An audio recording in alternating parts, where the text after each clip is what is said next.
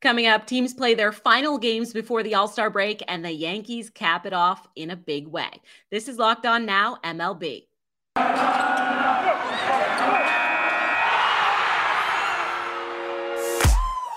The biggest games, the best performances, expert analysis. You are Locked On Now. Welcome in. You're listening to Locked On Now MLB, local experts weighing in on the biggest stories in baseball. I'm your host, Kainani Stevens. Thank you for making Locked On Now your first listen every single weekday. We've got our Locked On MLB hosts here to recap the last game before the All-Star break, the games that took place on Sunday. We're going to start out with the best performance, which has to be the New York Yankees. Best performance. Hold up. The Yankees close out the first half of their season with a blowout against their rival, the Boston Red Sox. Locked On Yankees has more on the definitive best team in baseball. This is Stacey Gausulias of Locked On Yankees. The Yankees beat the Red Sox 13-2 to close out the first half of the season.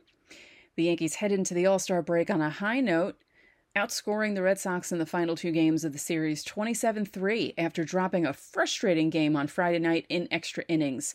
Something seemed to click with the Yankees on Saturday and Sunday. I don't know if someone got mad in the locker room. I'm kind of hoping that's what happened. And lit a fire under their butts. Their collective butt. Garrett Cole came out, set the tone with Rafael Devers. Made him flop onto his stomach with a pitch inside, and then Devers didn't do anything against him the whole game. Cole had 12 strikeouts. Yeah, so it was a good game. Not so good, Chris Sale getting hit with a comebacker by Aaron Hicks with 2 outs in the first inning, breaks his pinky. It was gruesome. You never want to see anything like that. Best wishes to Chris Sale. That's just a bummer. You come back from an injury and then have that happen. So, yeah, you never want to see that. And the Red Sox had to go to the bullpen extremely early, which they certainly were not expecting with Chris Sale on the mound. And yeah, Yankees are 64-28 at the break with a plus 199 run differential.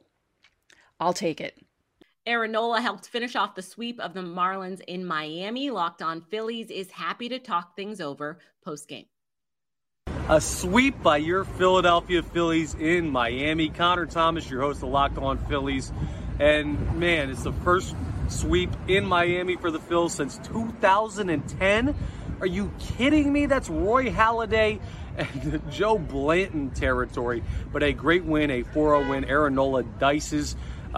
Great early innings. Jairo Munoz goes yard, and it's just a good win for the Phillies. 3 wins going into the All-Star break after a 4-game losing streak is the type of resiliency that a team that makes the playoffs, it's what they have. And this team is primed and ready to make a second-half run. Do they need to make moves at the trade deadline? Sure.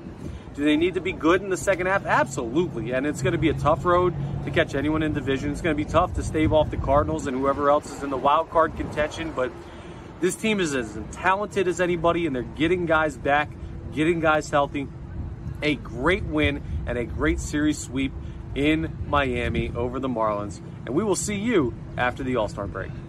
The Orioles dropped their first half finale to the Rays 7-5. Locked On Orioles goes over all the action from Sunday.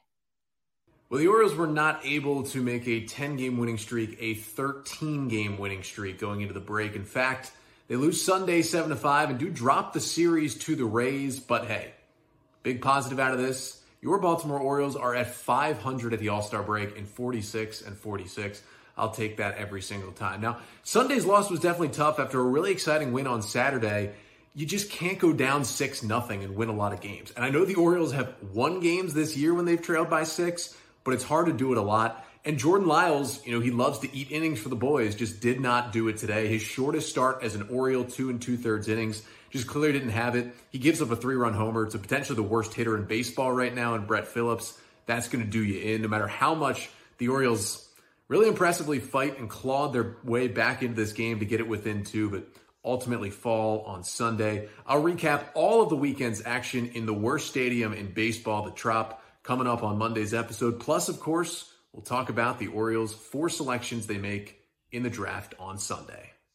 The Pirates closed out their 12-game road trip and the first half of the MLB season with a win over Colorado. Locked On Pirates breaks it down post-game.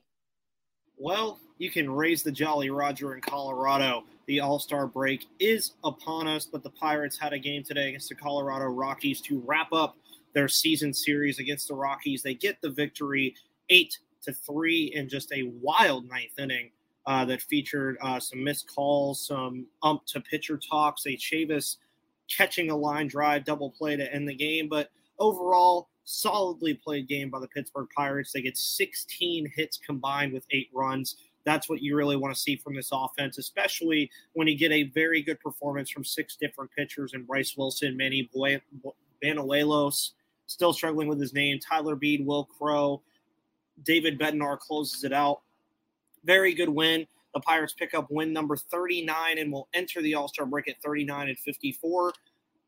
Kind of where I expected them to be, but the Pirates win 8-3 in Colorado, and they come out of the break against Miami, but draft coverage all week, trade coverage all week. It's going to be a very fun week. My name is Ethan Smith of the Locked On Pirates podcast, and I will see you on the flip side.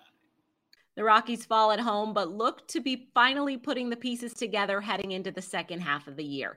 Locked On Rockies has more from the Mile High City.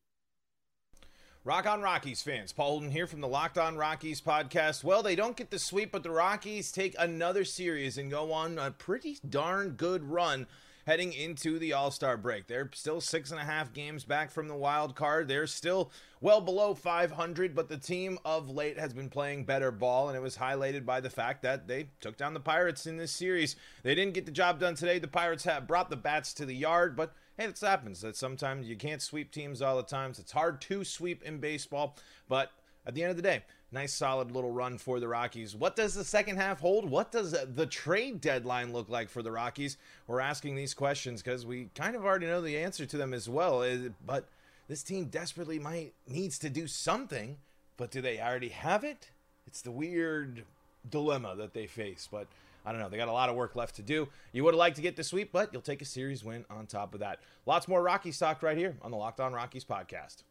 That's all for today on Locked On Now MLB. Thank you for making Locked On Now your first listen every single weekday. Make sure you go and check out Locked On MLB and your team's Locked On podcast.